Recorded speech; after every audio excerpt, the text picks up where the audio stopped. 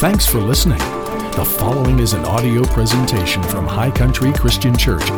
For more information, please visit www.highcountrychristian.com. Amen. Let's get into this topic of the miraculous book of Acts. We're going to spend the bulk of our summer focusing on this powerful and amazing book. It sets a precedent and a pattern for the church of Jesus Christ. When you study the book of Acts, you will see a pattern laid out that helps us as a precedent for how the church was designed to function. And I want to encourage you to be here for as much of this series as is possible. Plan to make it a priority because I believe that it'll profoundly impact your life. We'll be in this series for 8 weeks, of course, unless the Lord leads us otherwise. Amen. I don't mind being flexible because the Holy Spirit's in charge. In fact, one of the things we're going to discover in the book of Acts is that the Holy Spirit is in charge. Amen. Yeah, if you've never read the book of Acts, just buckle up.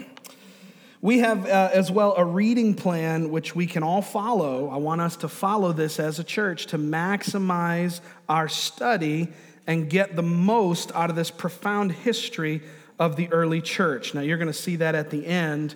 They're going to have a slide for us at the very end that's going to have the reading plan on it and a little QR code. You can scan it with your phone and download the graphics so that you know exactly which books we're going to be studying from week to week. Amen. Thank you to our technology team for being awesome. Now, in this first part of our series, I'm going to just kind of spend the time today establishing a foundation for our study. I want to give some context. I want to share with you kind of the backdrop of the book of Acts, and we'll get into one verse in the first chapter, and then we'll take it from there next week, okay? As usual, when we do a book study like this, if you've been around the church for the last few years, you know we've studied big books, small books, in-between books. Sounds like a Dr. Seuss poem. We've studied like Philippians and Colossians, which were small books. Ephesians, we went through Ephesians. And then we've studied books like Hebrews, which are larger books, similar to the book of Acts. The book of Acts is actually the longest book that we've ever tried to tackle as a study of subject of study on Sunday mornings. And so due to the kind of the natural limitations that we have on time on Sundays, we have to take somewhat of a 30,000-foot view. I would absolutely love to spend the next 30 weeks and dive into every single scripture with you, but time doesn't necessarily allow for that. So the reason that we created the reading plan is so that we can take advantage in our own quiet times and our own private times during the week to dive into, the chapters so that we can all stay together in what the book is teaching us, okay? Now, I will say this too, it's a historical book. So it's not a book that was written to emphasize doctrine. It's a book that was written to communicate the history of the early church. I recommend reading this in the New Living Translation. If you have, most people have a Bible app, and so you can find and pick a translation that you like. The New Living is an excellent one to read historical books in the Bible because it reads very much like a story and like a novel. You'll get a lot out of it in the New Living Translation. And it also stays very accurate and holds true to Scripture, a little bit more so than some of the other modern translations. So I recommend doing that. But we're going to jump in and let's just give a little bit of context and background for the writing of this book, and it'll help us to understand it on a deeper level. Is that all right? All right. So first thing is the book of Acts was written by Luke the physician, also known as Luke the evangelist, also known as St. Luke. He wrote the Gospel of Luke. You've probably heard of him before. He also wrote the book of Acts. As a matter of fact, these two writings are meant to be read together. And you see that in the opening line of the book of Acts. I'm just going to read it to you. Just Acts 1, verse 1 in the New Living says this: "In my first book, I told you, Theophilus, about everything Jesus began to do and teach. So there, in the first 10 words of the book, we see that Luke is writing a sequel to the blockbuster Gospel of Luke, okay? This is the movie that came out, the second year, and it ties to the first movie, the Gospel of Luke. And bonus points for anybody that goes back and reads the end of the book of Luke when you're reading the first 4 books of Acts this week, because it will really, really help you to understand where Luke is coming from. Because if you're to start reading from chapter 1, verse 1, you kind of get dropped into the middle of a story that's already going. Does that make sense? Yeah. So I encourage you to read the Gospel of Luke and the book of Acts together. They're meant to be read together, as we see Luke says in chapter 1, verse 1. Now, he writes to this individual named Theophilus. In my first book, I told you Theophilus about everything that Jesus began to do and teach. We don't know exactly who this individual is specifically. We know that he has a Greek name, Theophilus. I was laughing at the table when I was putting my message together because I love to laugh at biblical names because they're funny.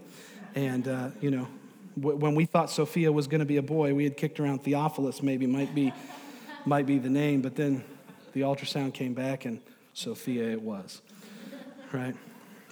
Now, I enjoy making fun of Greek names. But Theophilus, we don't know who this individual is specifically. It could have been a person who was an acquaintance of Dr. Luke, or it could reference the idea that the book was being written to those whom God loves. Because the word or the name Theophilus is actually a compound Greek word of theos, which is God, and phileo, which is brotherly love. And so the concept could be that Luke is writing to everyone that God loves. Right? We don't really know. History is not real clear on that. Either way, whether it was a man named Theophilus or whether it was just written to everybody that Jesus loves, we can still get something out of this book. Amen?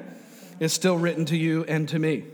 Now, Luke, a little more background on who Luke was. He was not Jewish as the apostles were and many of the New Testament writers are.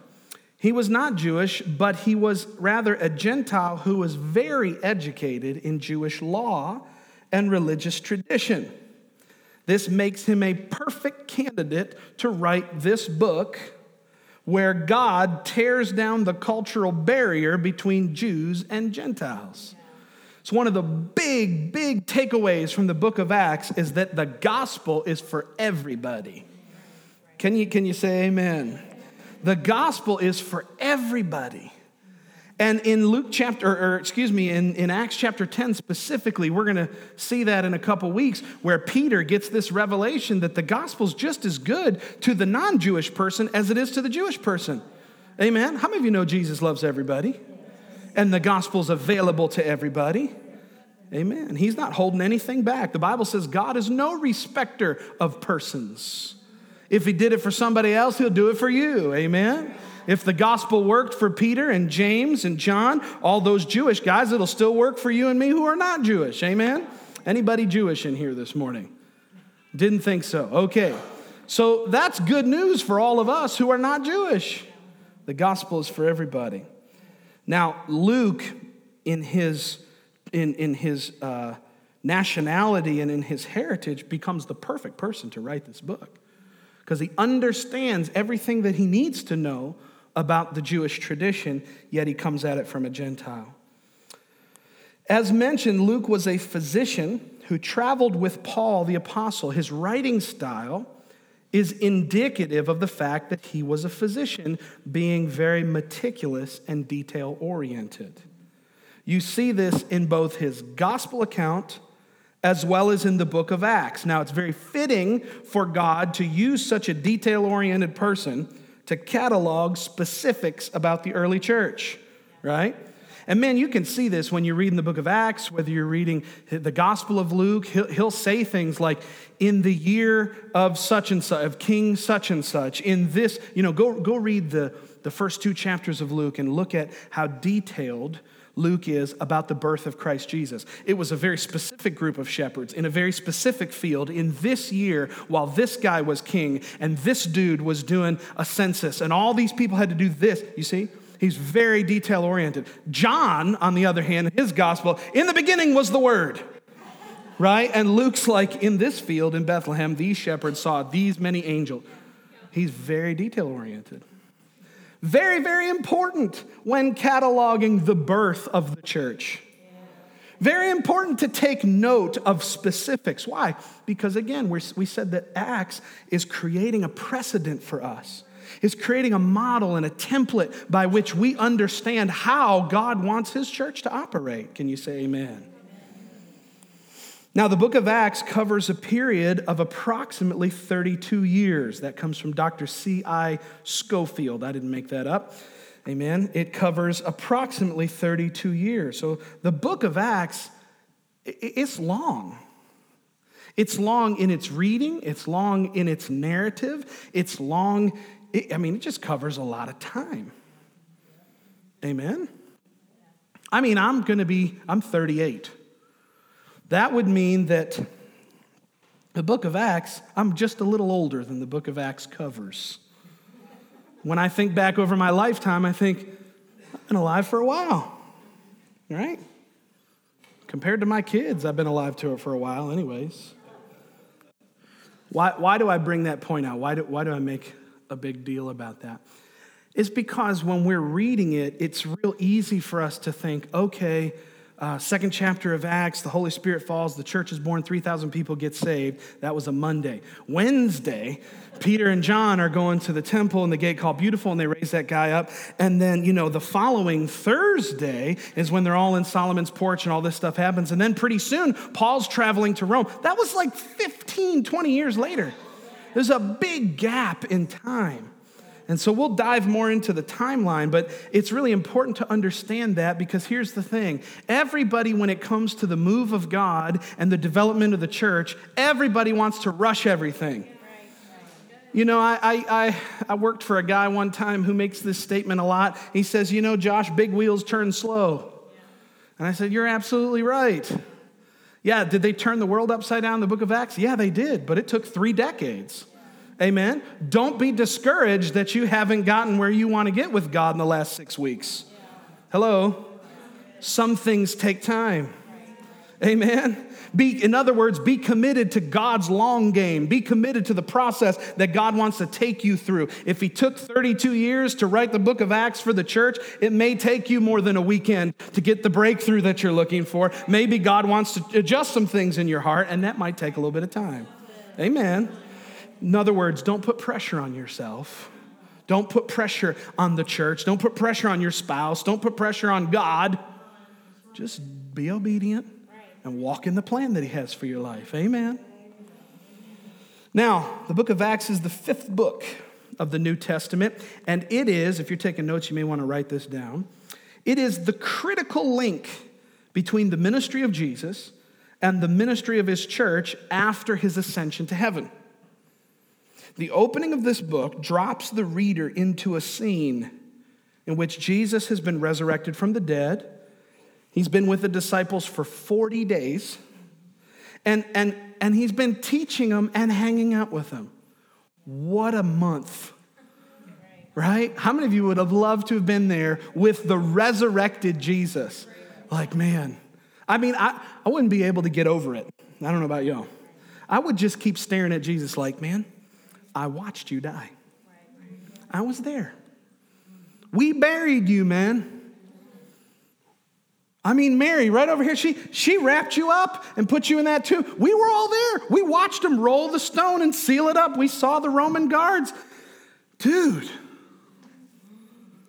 wouldn't it be wild to spend the next 40 days with Jesus? And here he is, back from heaven, back from the mercy seat, went to hell for you for 3 days, rose up triumphant, and now he's just like eating fish tacos and teaching you, man. Like, what a time to be alive. But they're in the middle of this amazing scenario, and he is about to, in this first chapter, give his absolute final commission to the church. He's going to give his last assignments to his apostles before he ascends into heaven for good.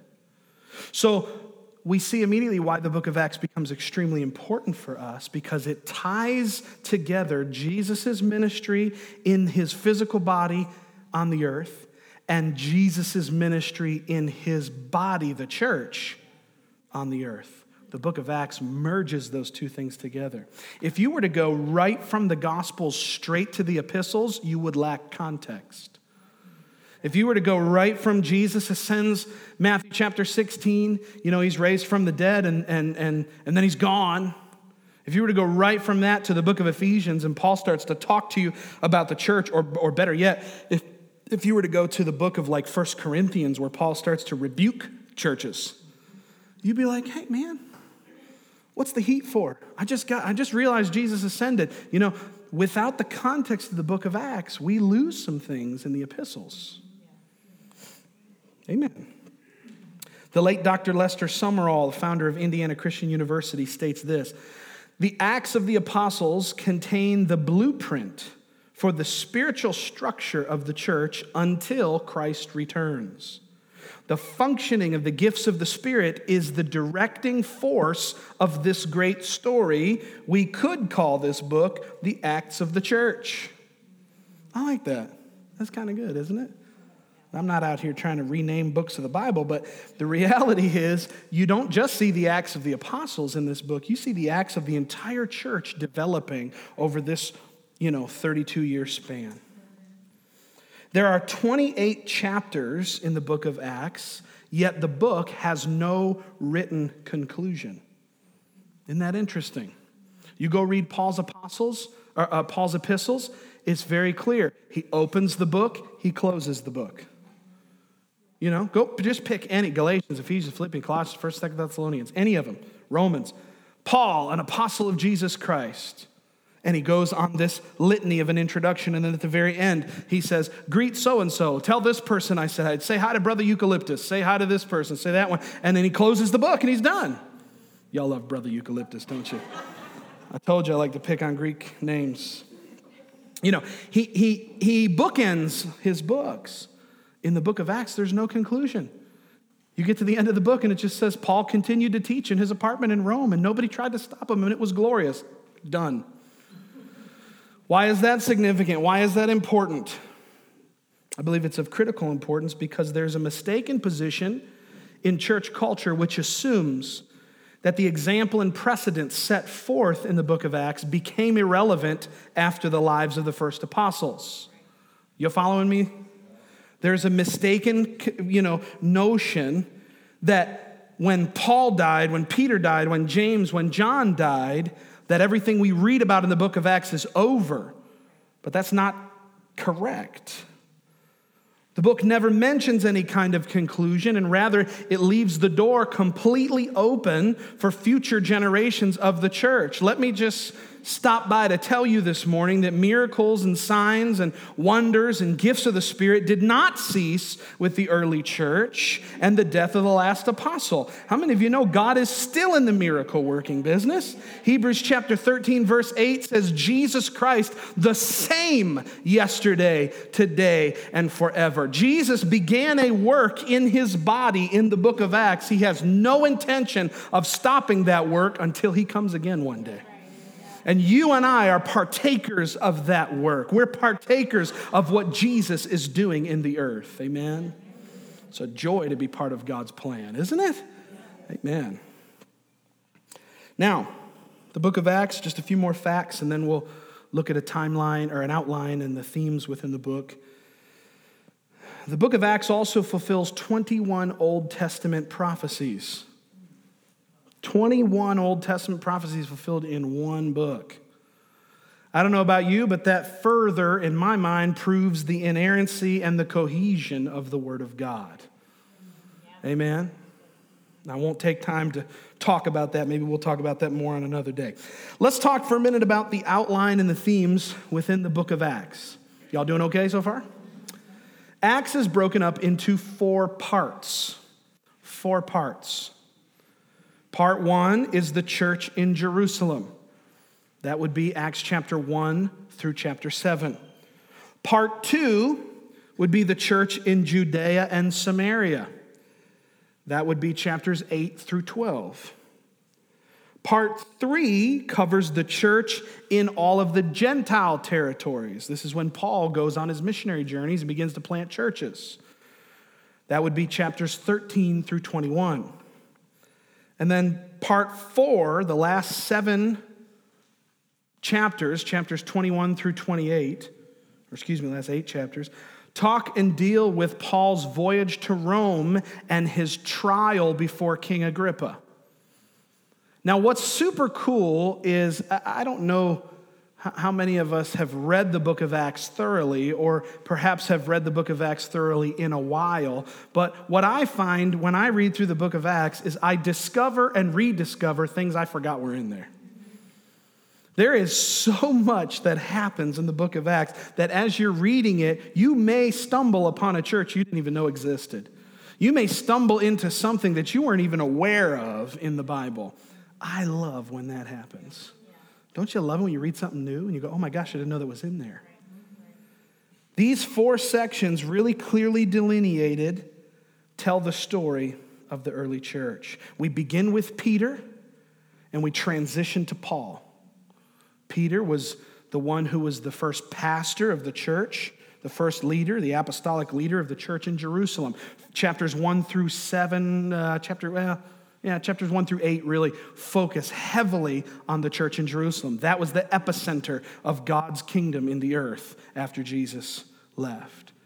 But then after chapter 8 and 9, the word begins to spread. Paul gets converted on the road to Damascus, really powerful. We'll get into that. And he goes on a rampage and begins to flip the world upside down for Jesus. Now, the main themes of Acts can be distilled into the following 3 statements. I really want you to catch this. These are the main themes of Acts, distilled in the following 3 statements. Statement number 1, the Holy Spirit is the initiator, the guide, and the agent of God's mission to spread the gospel. He empowers his servants for ministry and affirms the work by signs and wonders. Amen. Let me read it again because I can see that people are writing. Statement number 1, theme number 1, the Holy Spirit is the initiator. He's the guide. He's the agent of God's mission to spread the gospel. How many of you know Jesus is pretty serious about his mission to spread the gospel around the world? Yeah. Amen. Evangelism, not to be taken lightly. Yeah. Amen. Now, the Holy Spirit empowers his servants for ministry and affirms their work by signs and wonders. That's what's so amazing. When you get up to preach Jesus, Jesus starts showing up.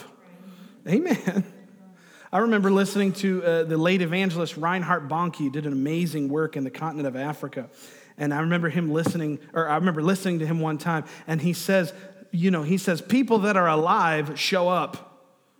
He's talking about how Jesus is alive. He's talking about, he didn't stay dead. The death didn't conquer him. The grave didn't hold him back. Jesus is alive. And he says, alive people show up. You start to preach Jesus, and all of a sudden the anointing comes and things start happening. Deaf ears start popping open. Blind eyes start popping open. Dead people wake up. Whoa. The Holy Spirit accompanied the word with signs and wonders. Statement number 2, theme number 2.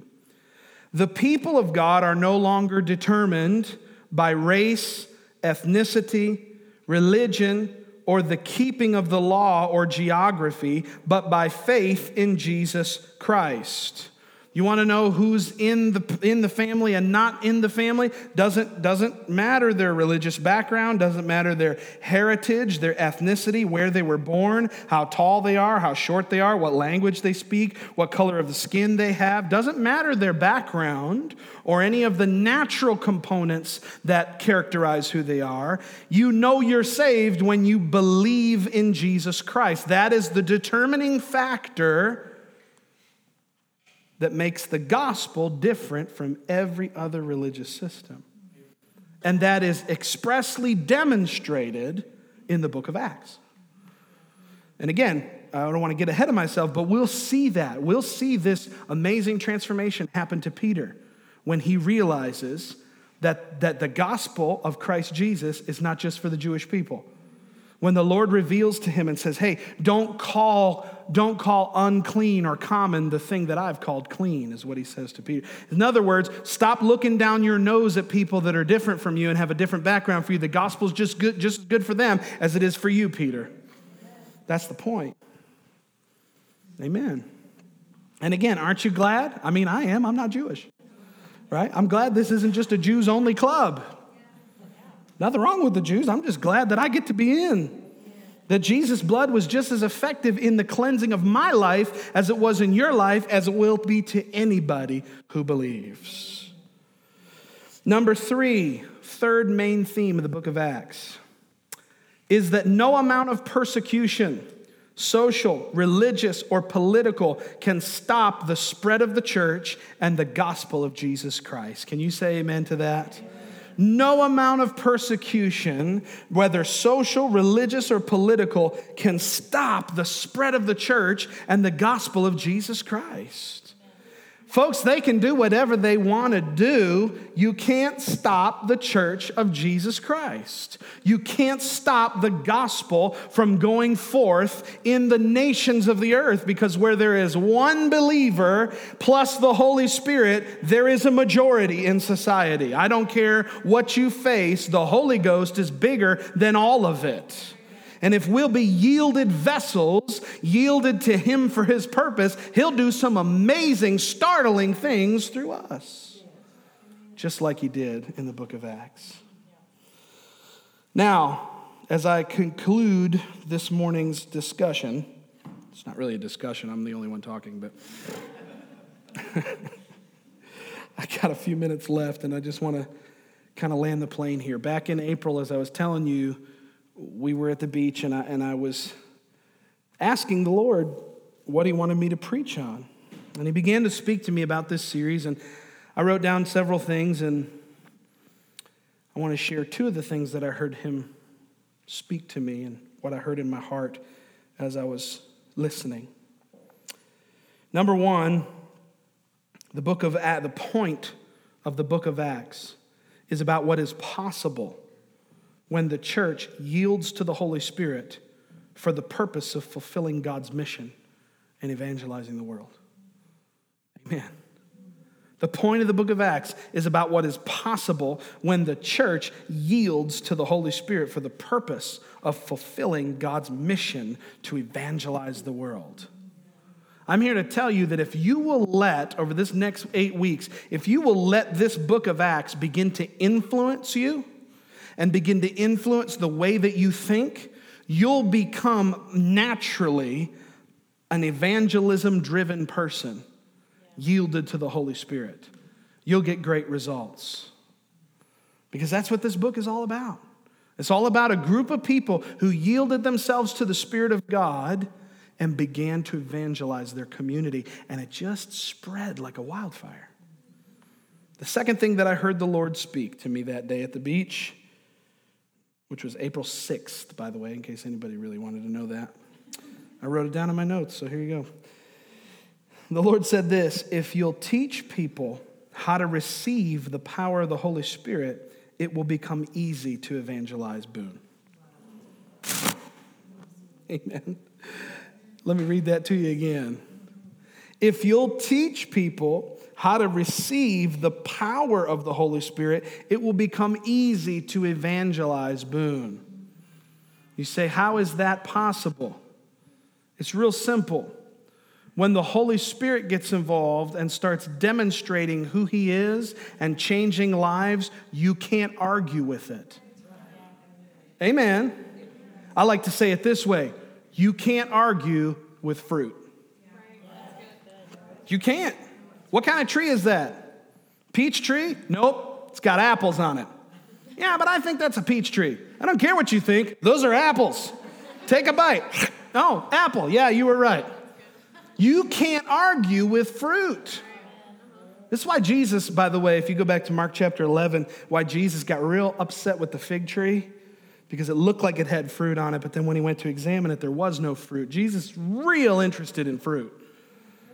Why is he so interested in fruit in our lives? Why does he talk in John chapter 15 about him being the vine and his Father being the vine dresser? And if you bear fruit, then you get pruned so that you bear more fruit. And then he says, and this is my Father glorified when you bear much fruit. Why is Jesus so interested in us bearing fruit? It's because it's the fruit that proves who he is and demonstrates his love to the people that are around us. And so we need to get real serious about bearing some fruit in our lives. And here's the deal. You can get into a theological argument and a debate till you're blue in the face, and you can never win anybody to Jesus. You may or may not ever win anybody to Jesus that way, but nobody can argue with fruit.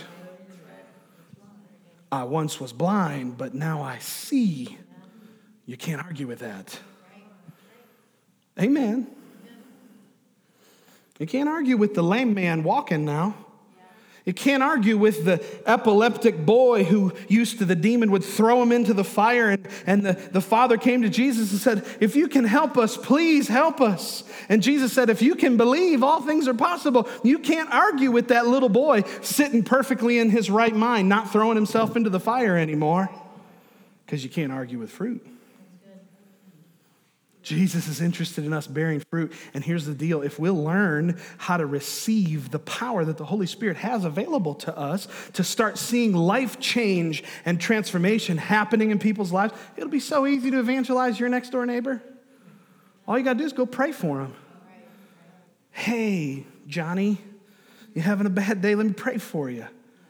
Hey, Sally, you having a rough time? Let me pray with you. Those people that you go to work with, they don't have to have such a terrible life anymore. God sent you there to fix it. And if you'll learn how to yield to the Holy Ghost, you might actually get some things accomplished. Glory to God. I don't know what this is, but I'm doing it. Amen. If we'll learn how to yield to the Spirit of God, it'll become easy to evangelize our community. This brings me to my main point. I told you I was going to end with a scripture. We haven't read a single scripture yet this morning. Well, no, we read one. That's good. I mean, I'm a Bible preacher, so I kind of have to preach the Bible. Go to Acts chapter 1, verse 8. This is it, y'all. Tell your neighbor, this is it. This is it. This is the point. This is the verse. This is the key to the whole book of Acts.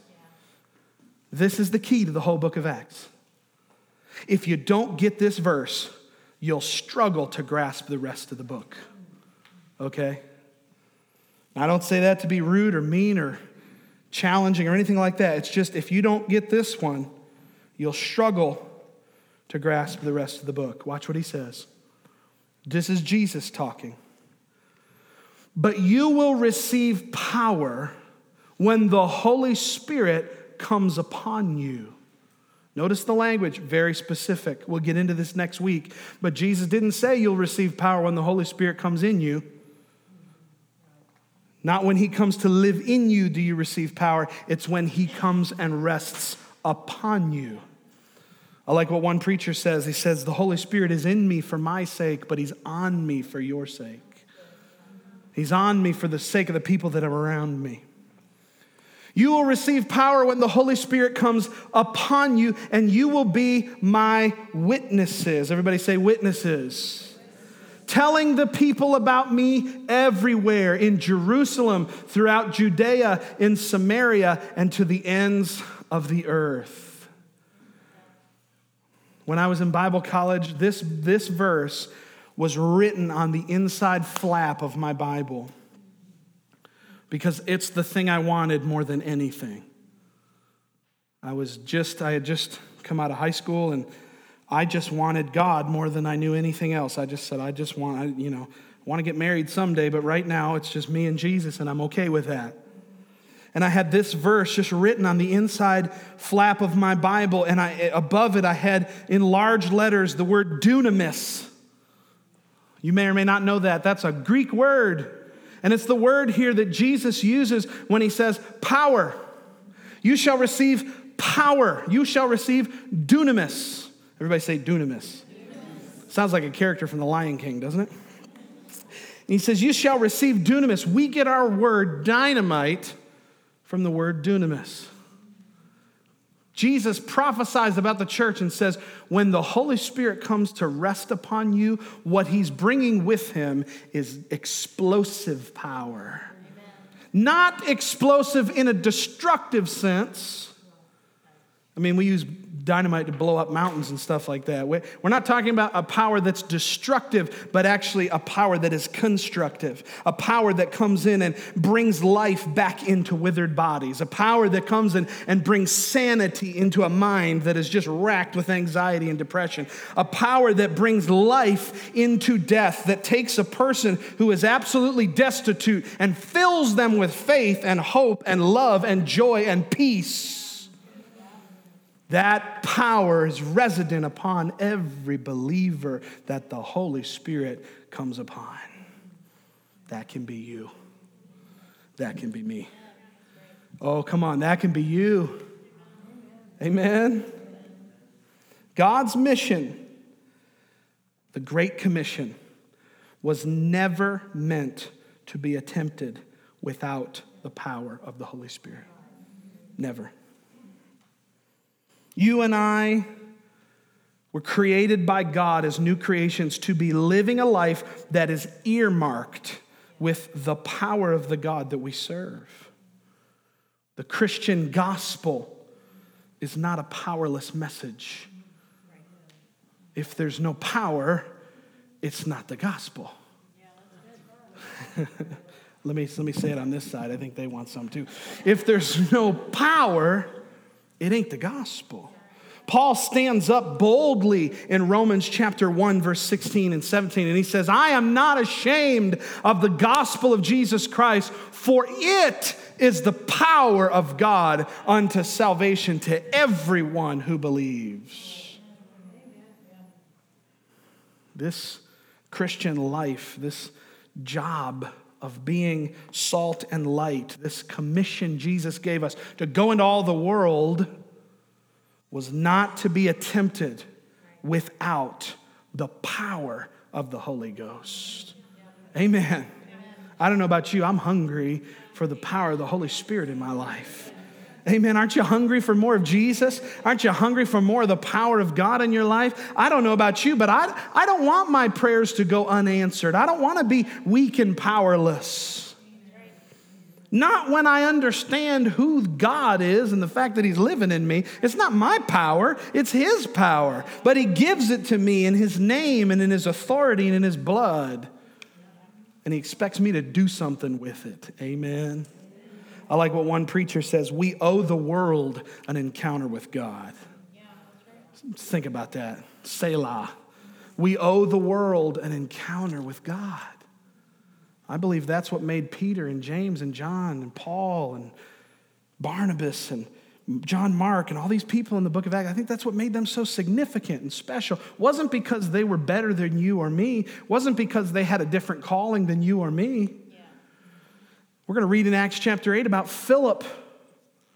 Good old Philip. You know who Philip was? A nobody. He was just a guy.